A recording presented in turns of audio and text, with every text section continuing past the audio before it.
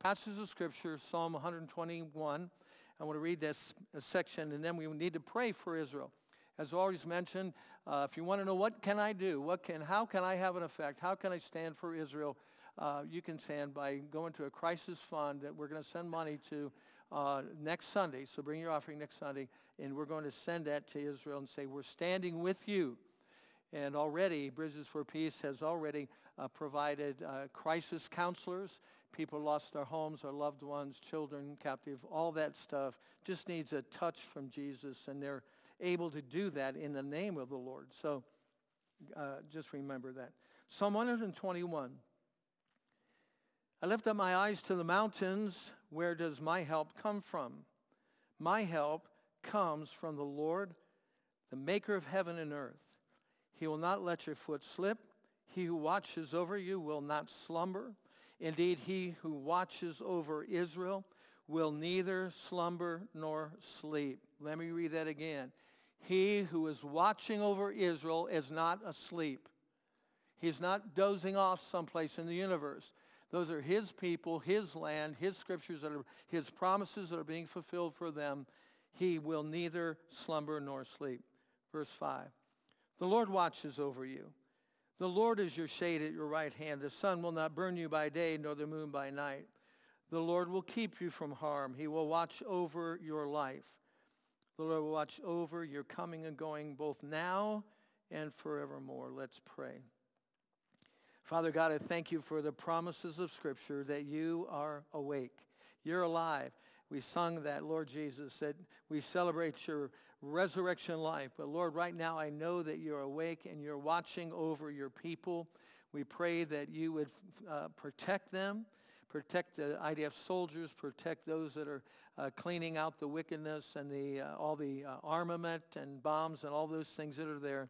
And Lord, we pray that all of those that have been kidnapped would be released. I pray, Lord, that wickedness would be stopped, because this is not a natural war, this is a spiritual war. And we pray against darkness, the darkness of the enemy, Satan's tactics to destroy God's people and God's land and God's word.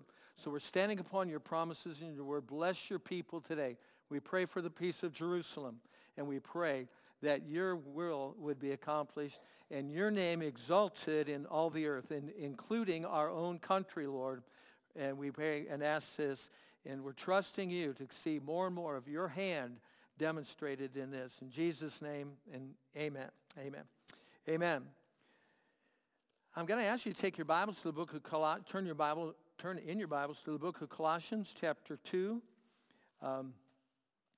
Last week, I had just arrived from Mexico, and I just filled your brain with everything I taught for the week before. And I know that there's a lot of stuff I gave, and I'm sure you didn't get it all, and I'm sorry that if I just did all that stuff, but I had to get it out, and there it was. But the emphasis of all that and what is on my heart today is that we really do know our God, that we understand what Jesus Christ has done for us. Many people around the world here in another couple of weeks are going to be celebrating his birth, but believe me, as miraculous as his birth was, the power of God was demonstrated when he gave up his will and said, Father, your will be done, not mine. And I'm willing to go to the cross. I'm willing to pay the price. He who knew no sin became sin for us, that you and I could become the righteousness of God in Christ. That is powerful. I think we need to have our antenna tuned to that. I know antenna is a funny word because we all have Wi-Fi now. When I was a kid, antenna, rabbit ear. Anybody remember rabbit ears? You guys are old, for crying out loud. You're too old. Rabbit ears, for all of you Wi-Fi people today, it has a little thing on top of the television with two wires up. You put all kinds of stuff. Put tin foil on it. Or if you're one of the children, Dad would say, go up there and adjust it and hold it there. But Dad, I want to watch the program. Don't you move. How many remember that story? Yeah, look at all the people. Okay, don't move. Why? You're trying to get the best reception here. We're trying to get it, and don't move. And I mean, just it was what we had. Okay, it was exciting. It was black and white television, this big, and it went off at 6 o'clock, or the sun went down and couldn't do it. Anyway, the matter of our antenna. I mean, we have got to understand and get our quote, antenna to understand that our God is a great God and that he has given us everything in his Son, Jesus Christ. Everything has been done that way. Everything. God has left nothing out concerning you or me. All those who call upon the name of the Lord shall be saved. And then that salvation of him redeeming you, atonement, all those big words. I won't go again like I did last week, all those big words. But all they are is to say, for God so loved the world that he gave. He gave his only begotten Son. And whosoever would believe in him will not perish, but have everlasting life. Confronted by early morning Thursday by Katie's death. Listen, absent from body, present with the Lord. She's gone. Instant, gone. Body's still here. She's in the presence of the Lord. And someone made comment to me, I forget who it was. They said one of the things that Katie always wanted to do was dance. But her tradition and her body and all that stuff would never allow her to do it. Maybe she did that on the inside. But I guarantee you this, when she got in the presence of Jesus, she broke out. And she danced, and is probably still dancing in eternity. Why? Because in her heart, as we knew her, and some of you remember this, in her heart was a creative part of her that said, I want to worship my God. And without the restraint of body and tradition and people looking at you and all that kind of stuff, there's something in us produced by the Holy Spirit within us to worship our God. I remember years ago, we were up in the original sanctuary upstairs, and when I became the pastor here, I was a bit of an iconoclastic individual. You know what iconoclastic? Anyway, big word. What it means, you're going to break every tradition. Forget the tradition. So I changed all the chairs into a circle. I think I've told you that. We had chairs, no pews. And so I stood in the middle of the chapel, put all the chairs around, so everybody's sort of looking at each other, and I would preach like this, and then I would unwind and preach back like this, and I'm getting dizzy, but they're just, okay, we're worshiping God one Sunday, and one of the gals said, I'm learning how to, I just want to break out. I want to worship God. And she said, one Sunday, she said, I'm going to do it. So she began by saying, Lord, I want to lift my hands to you. Put two hands up. Lord, I want to lift them to you. I want to give you praise. And so she's working. She's working. I'm going to do it. I'm going to do it. I've told you the story, so you remember. But anyway, her hands are lifted up. And then she got them up so they were at shoulder height. And she said, Lord, you're worthy of my praise. You're worthy of my praise. And then she got them up about this high and opened her eyes. And then right across from about 6 feet away is someone just staring at her. And then she went, she said, I couldn't keep them up. She said, Pastor, don't change this seating arrangement until I get over that. That I can look at you right in the eye and lift my hands and say, my God is an awesome God, and I will praise him with all my heart and all my voice. I will give him glory, and I don't care what you think about it. How about that? Anybody in favor of that? 3 or 4 of you. That's good. The rest of you get with the program. We're going to worship God. All right. Go to Colossians 2. You should be there. I'm going to give 3 parts to this because the first one, I want you to understand that when Paul's writing to a group of people, he is writing things that are not just because he wants to write them. They're words by the Holy Spirit written to a group of people who are facing a culture and facing a world that doesn't believe in God. They don't believe in the Lord Jesus. They don't believe. They have their Roman ideologies, their idols, their Greek thinking, all that kind of stuff. And he said, you've got to be careful of what's going on here. And I want to warn you, I want to talk to you about those things. And we've looked through chapter 1, powerful, and now in chapter 2, I'll read the first 7 verses of that, so follow along. Paul said, well, back up to verse 29 of chapter 1. To this end, I strenuously contend with all the energy Christ so powerfully works in me. I want you to know how hard I am contending for you and for those at Laodicea, which is about a city 15 miles upriver for them. So it's 2 cities, Laodicea and Colossae. And for all who have not met me personally. Verse 2. My goal is that they may be encouraged in heart, united in love, so that they may have the full riches of complete understanding, in order that they may know the mystery of God, namely Christ, in whom are hidden all the treasures and of wisdom and knowledge.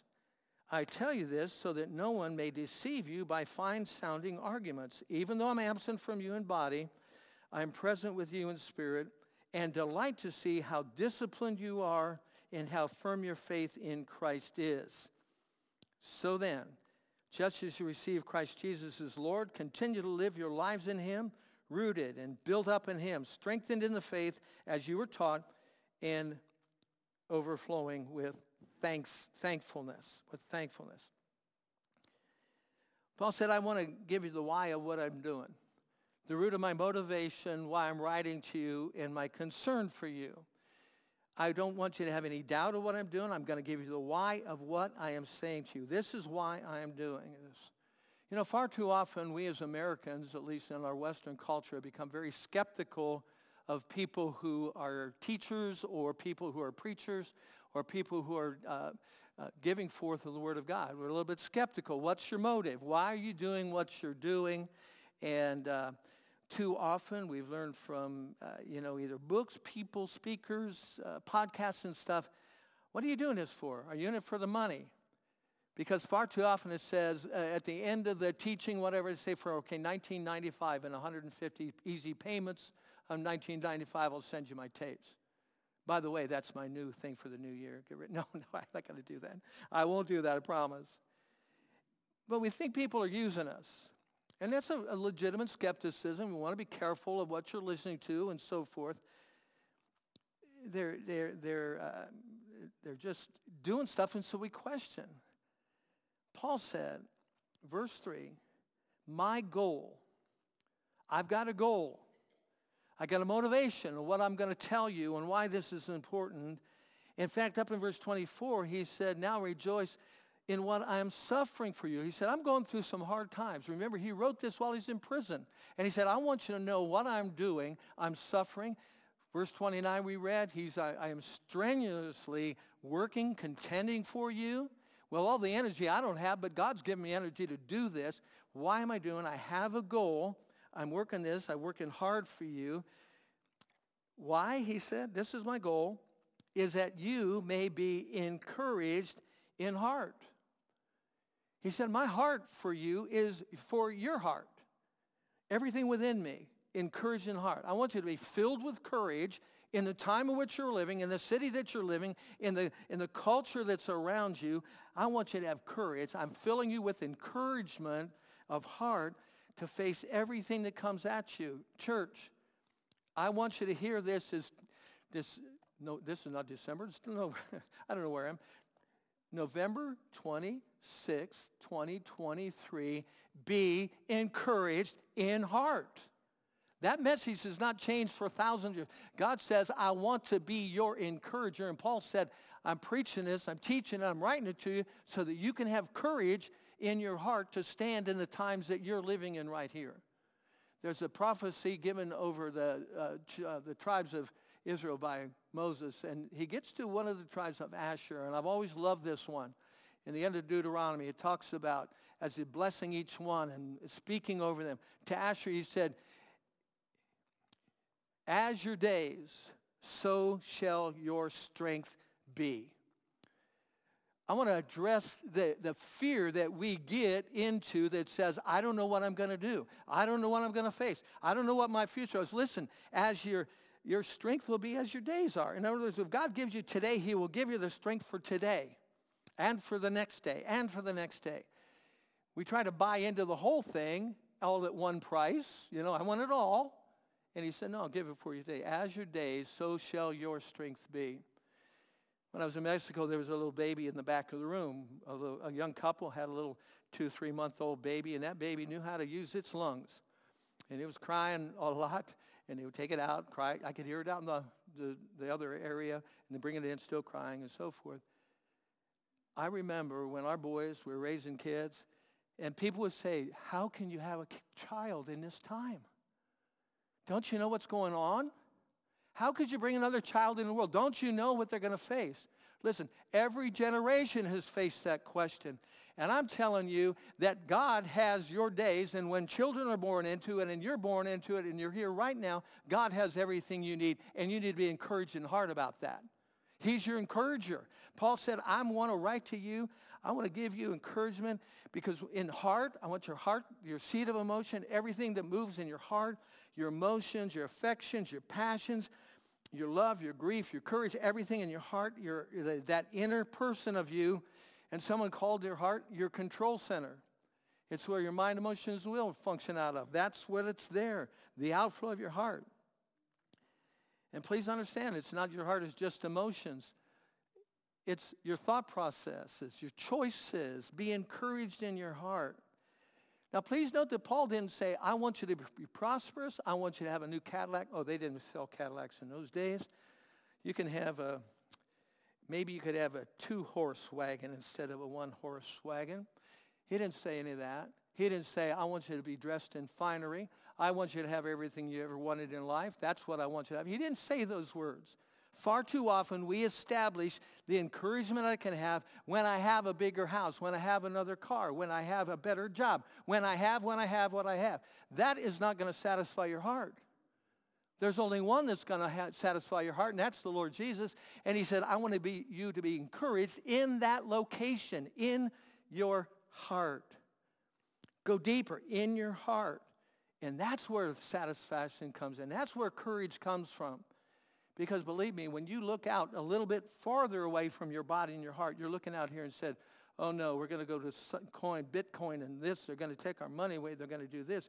Gas is going to go electric. I don't know. You just stop. God's going to fill you up inside. He's going to give you what you need. And Paul said, my motivation to tell you about Jesus is that he is all you need. Trust in him. Walk in him. Second thing he said is not only that, he said encouraged in heart and united in love.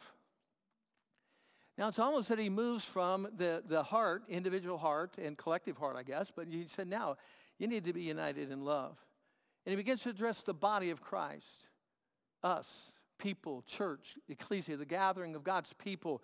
He said, I want you all to be united in love, a love that's active, one that is going to portray the love of God, the selflessness, self-giving, that choice of devotion, that moving that way.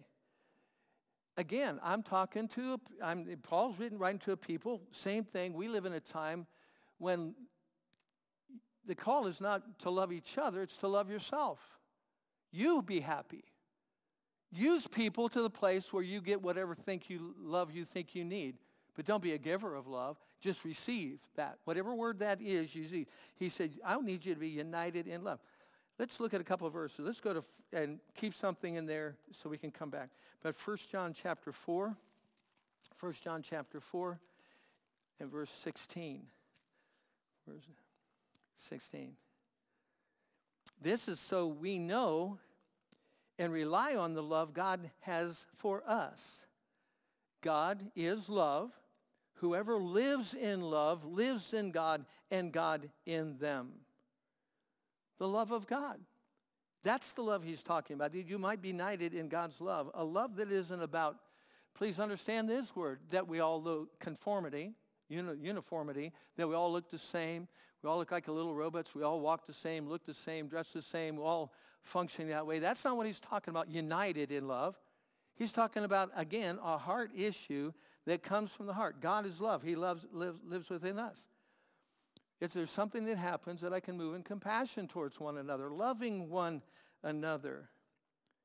That inside-out kind of love that's going after, a love that defends against lies and against untruth and injury and all that kind of stuff.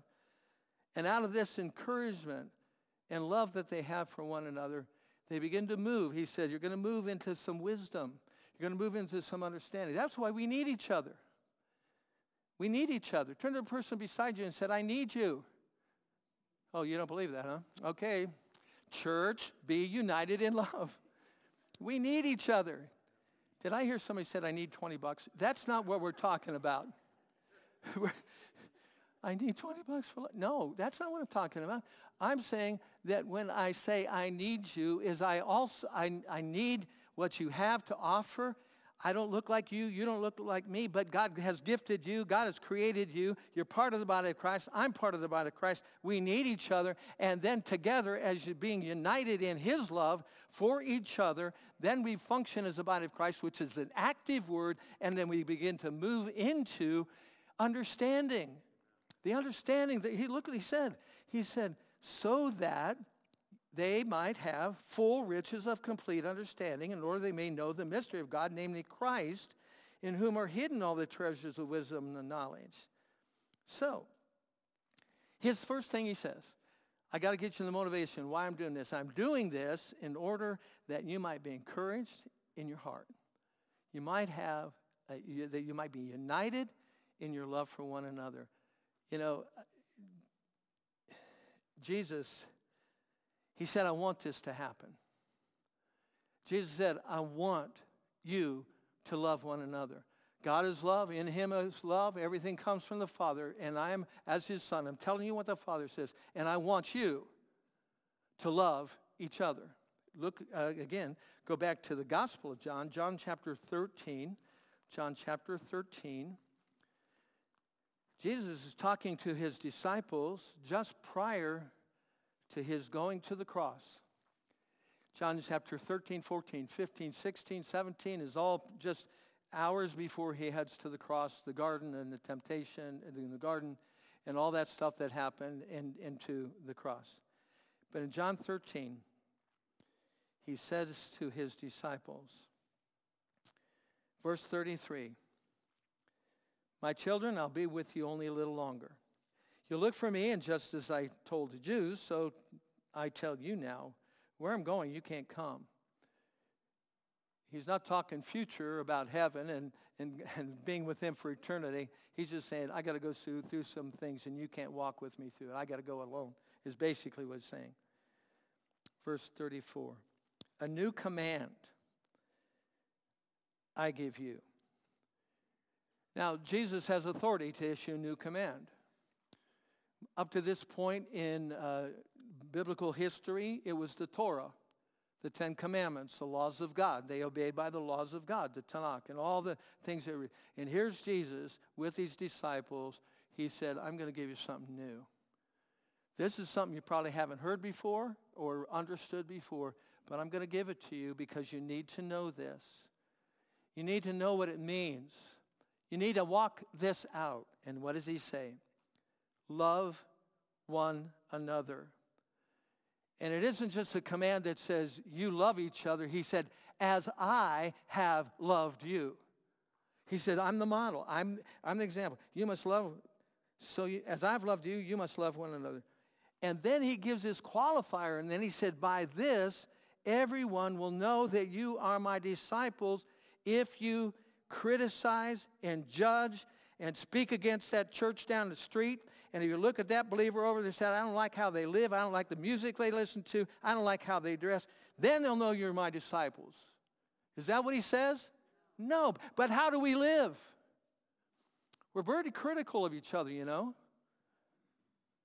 Well, I don't like that church because they're this. Do you know them? Have you ever met them? One of the things I really appreciate about Love Akron early on in its years is I got to know pastors all over the city. Guys that I thought I would never like. Guys that I thought, well, they're that people. And I found out that they were men and women who just simply loved the same Jesus I did. We're going to end up at the same place, at his feet, on our face, worship.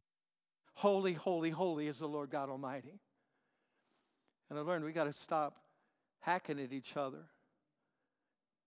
I'm thankful this congregation, I think we love each other. Please say you do. If you don't feel loved, just let somebody hit you it'll work out. Now listen. Jesus' heart is in you and you're loving of one another. It's an important word. It's really an important word. Because Paul said, I need you to be encouraged in heart, united in love, and in order that you can understand me. You can understand who I am. You can understand all that I've given you. Then the second thing he says, verse 4, he said, I tell you this so that no one may deceive you by fine-sounding arguments. He said, I've got to give you a warning. The reason I'm doing this is I want to warn you that deception is going to come in all kinds of ways, and one of those is going to be pretty good sounding stuff. The arguments you're going to hear are going to try to make sense. And you're going to hear those and you say, that's really good right there. I think that's true. But it's a deception. He said, you need to, church, be on the alert that someone may try to deceive you by very fine-sounding arguments. They can do that. It comes in all kinds of ways. It'll trip you up. It'll appeal to your intellect and your experience. I love that verse in Proverbs chapter 18, verse 17, because I've had that experience before in all kinds of different ways. But Proverbs 18, verse 17 says this, in a lawsuit, the first to speak seems right until someone comes forward and cross-examines. We've all seen that in the courtroom. That when the first person comes and speaks, you think this is one of the saints of God that's sitting down there falsely accused for everything until someone comes and the prosecutor comes and said, but what about this? And what about that? I was on jury duty earlier this year, and I saw it worked out. The first one who spoke sounded, that's absolutely right. Let's vote right now. I know my vote. And then the other side got up and spoke, and I said, well, wait a minute. They didn't know. No. And then you go back and forth. Why? You're trying to find truth. Okay, this is what he's saying. You've got to be careful of this. In Israel, Judges chapter 21, verse 25, it says, everyone did what was right in his own eyes.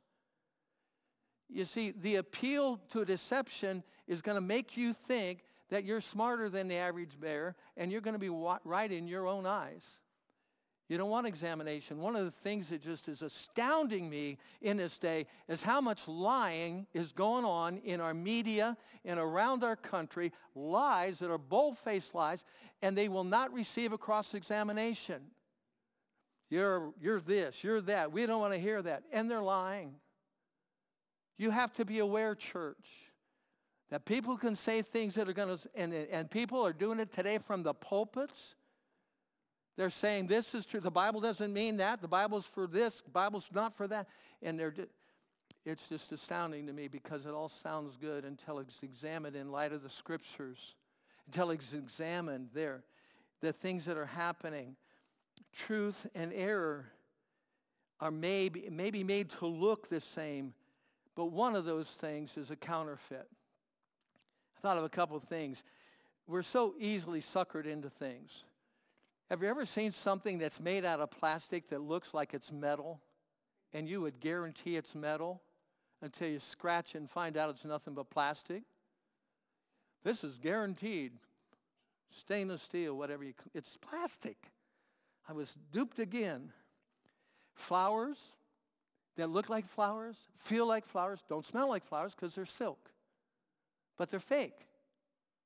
We all know what the real looks like, I hope, but how about a leather? Leather is sometimes made to look like real leather, but it's that new vinyl stuff. These are leather seats. No, they're not. They're vinyl seats. Made to look like leather, feel good, but they're not. See, it's all around you, things that are presented as something that they're not.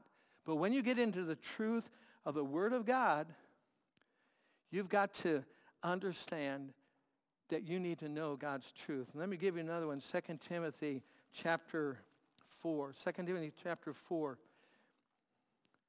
and verse 3 and 4. Paul writes to Timothy, the young preacher, and he said, for the time will come when people will not put up with sound doctrine. Instead, to suit their own desires, they will gather around them a great number of teachers to say what their itching ears want to hear. They will turn their ears away from truth and turn aside to myths. But you, keep your head in all situations, endure hardship, do the work of an evangelist, discharge all the duties of your ministry. Talked to a relative of mine at Thanksgiving Day and live in another part of the state, and they're attending a denominational church. I said, didn't that church just have a lot of difficulty? And he said, oh, yeah. We're not part of that denomination anymore because they have lied about the scriptures, and we're not going to do that. And I said, did I read properly that over 6,000 churches have left that particular denomination? He said, oh, yeah. Because the higher-ups want something that's not the Bible, and we're not going along with that. So I was proud of him.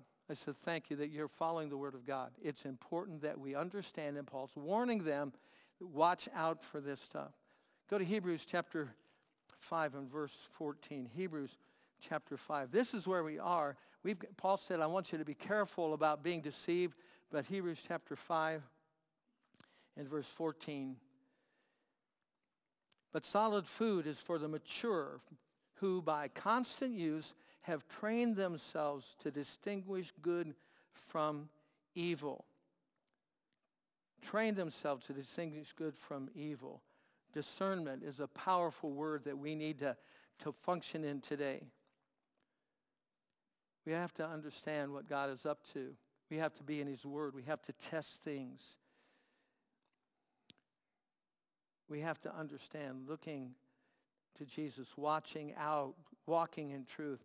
The scripture says to try the spirits, test them to see if they're of God. Examine those thoughts that are coming at you. Guard your heart.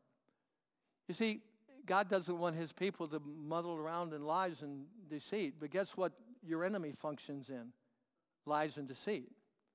So if we're part of the kingdom of God, the kingdom of light, it's not dark, it's light. So how do I protect myself? I get in the Word of God and I look at it and I test everything I hear according to what God says. Paul says, I tell you this so that no one may deceive you by fine-sounding arguments. And finally, he says this, for though I'm absent from you in body, I'm present with you in spirit, and delight to see how disciplined you are and how firm your faith in Christ is. It said, I'm delighted. I have joy in my heart because what I'm seeing in you, now granted, he's up in Rome in a prison cell, but he's hearing the word and he's seeing stuff. He said, tell me more. Okay, I'm seeing. I'm looking at the church. I'm looking at people. And what I see in you is discipline, and I'm seeing in you a firm faith. You are stable. He said, I've analyzed this thing. I've seen your behavior. I've seen your character, and they're disciplined. What a great word, discipline. None of us like it, but it's a great word. Because the Bible says one of the marks and fruit of the Holy Spirit is self-control. That's discipline. Ordered life. It is time to live a life of order, church. It's time to get your ducks in a row. It's time to say, God, I don't want to live in such a floppy mess out here that I'm susceptible to every law that comes along, every error that comes along. Everybody says something. I want to live an ordered life. And Paul looked at that church and he said, I am delighted to see that you are living a life of discipline. You are praying. You are reading the Bible. You're walking in obedience to the Word of God. You're not lazy.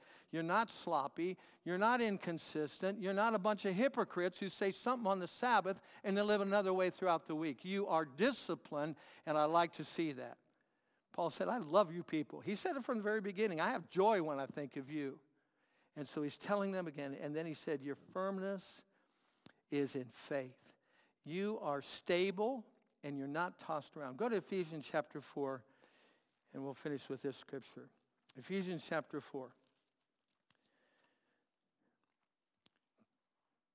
When Christ ascended to heaven, he sent and he gave gifts to men. I'm at verse 11. He himself gave apostles, prophets, evangelists, pastors, and teachers.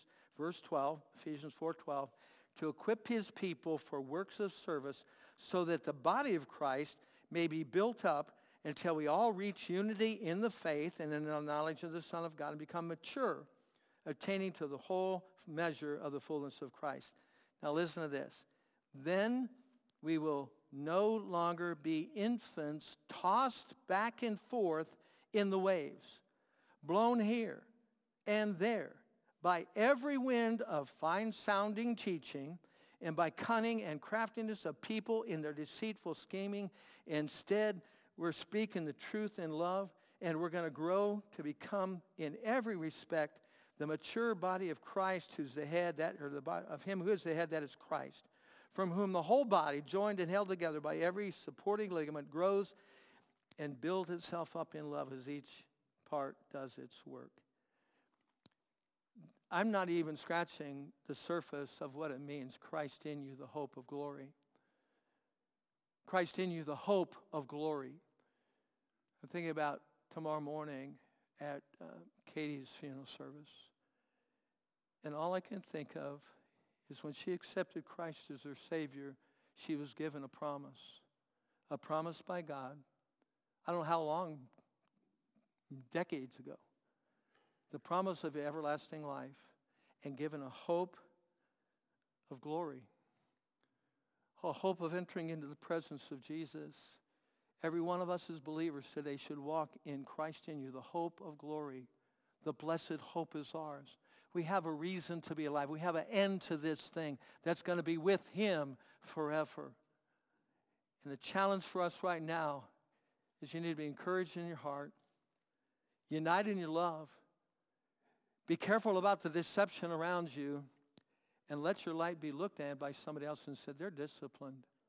Their faith is firm. Christ in you, the hope of glory. Jesus is the one who paid it all for us. Worship team, you guys come as we just worship him, open our hearts. There's no other God like our God. Just stand today. Holy Spirit, I pray right now that you might cover over us with truth and power, that we might be lovers of God and lovers of one another. But Lord, that we would walk in wisdom. Lord, we understand these days. Lord, we're not afraid of those because you are with us. You are in us in all of your fullness. And what a mystery that is. What a treasure that is. We give you praise and we give you thanks in Jesus' name. Jesus. Worship him. Name above all names. Savior, the glorious Lord.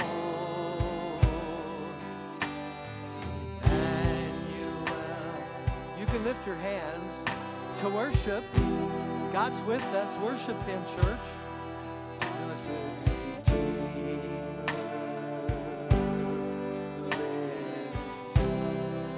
What a wonderful name, Jesus. Jesus, Lord, we worship you. Above all names, Lord, we worship you.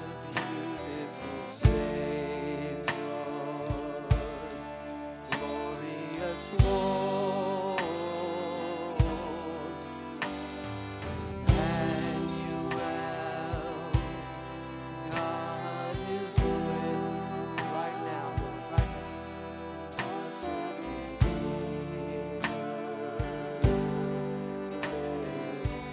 Declare it once again. What a wonderful name this is. Say it. Jesus, amen.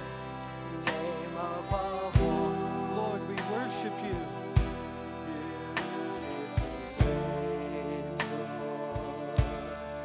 Glorious Lord. Emmanuel, oh God, with us. God is with us. Blessed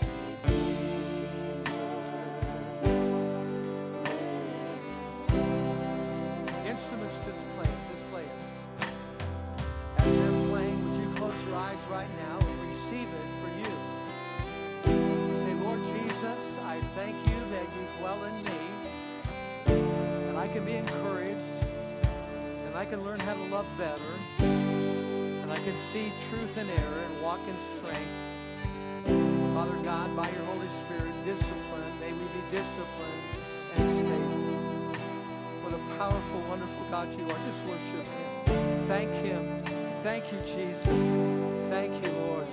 Let's sing it together as we close this one. Receive it. Bless the Lord now. Jesus, name above all names, beautiful Savior, glorious Lord, Emmanuel, God is with us, blessed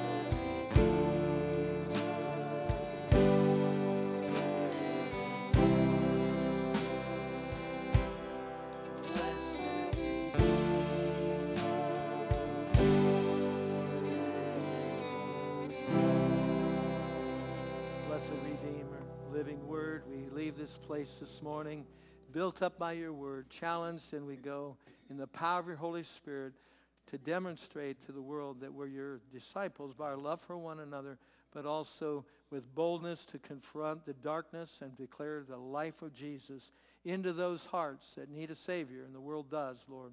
So we want to take you out to the world. So we give you thanks this morning. Bless each one, and we've been blessed in the beginning. We bless at the end, Lord. We give you thanks in Jesus' name. Amen. Amen. God bless you. Remember the gift if you'd like to do to Lyndon. So keep up.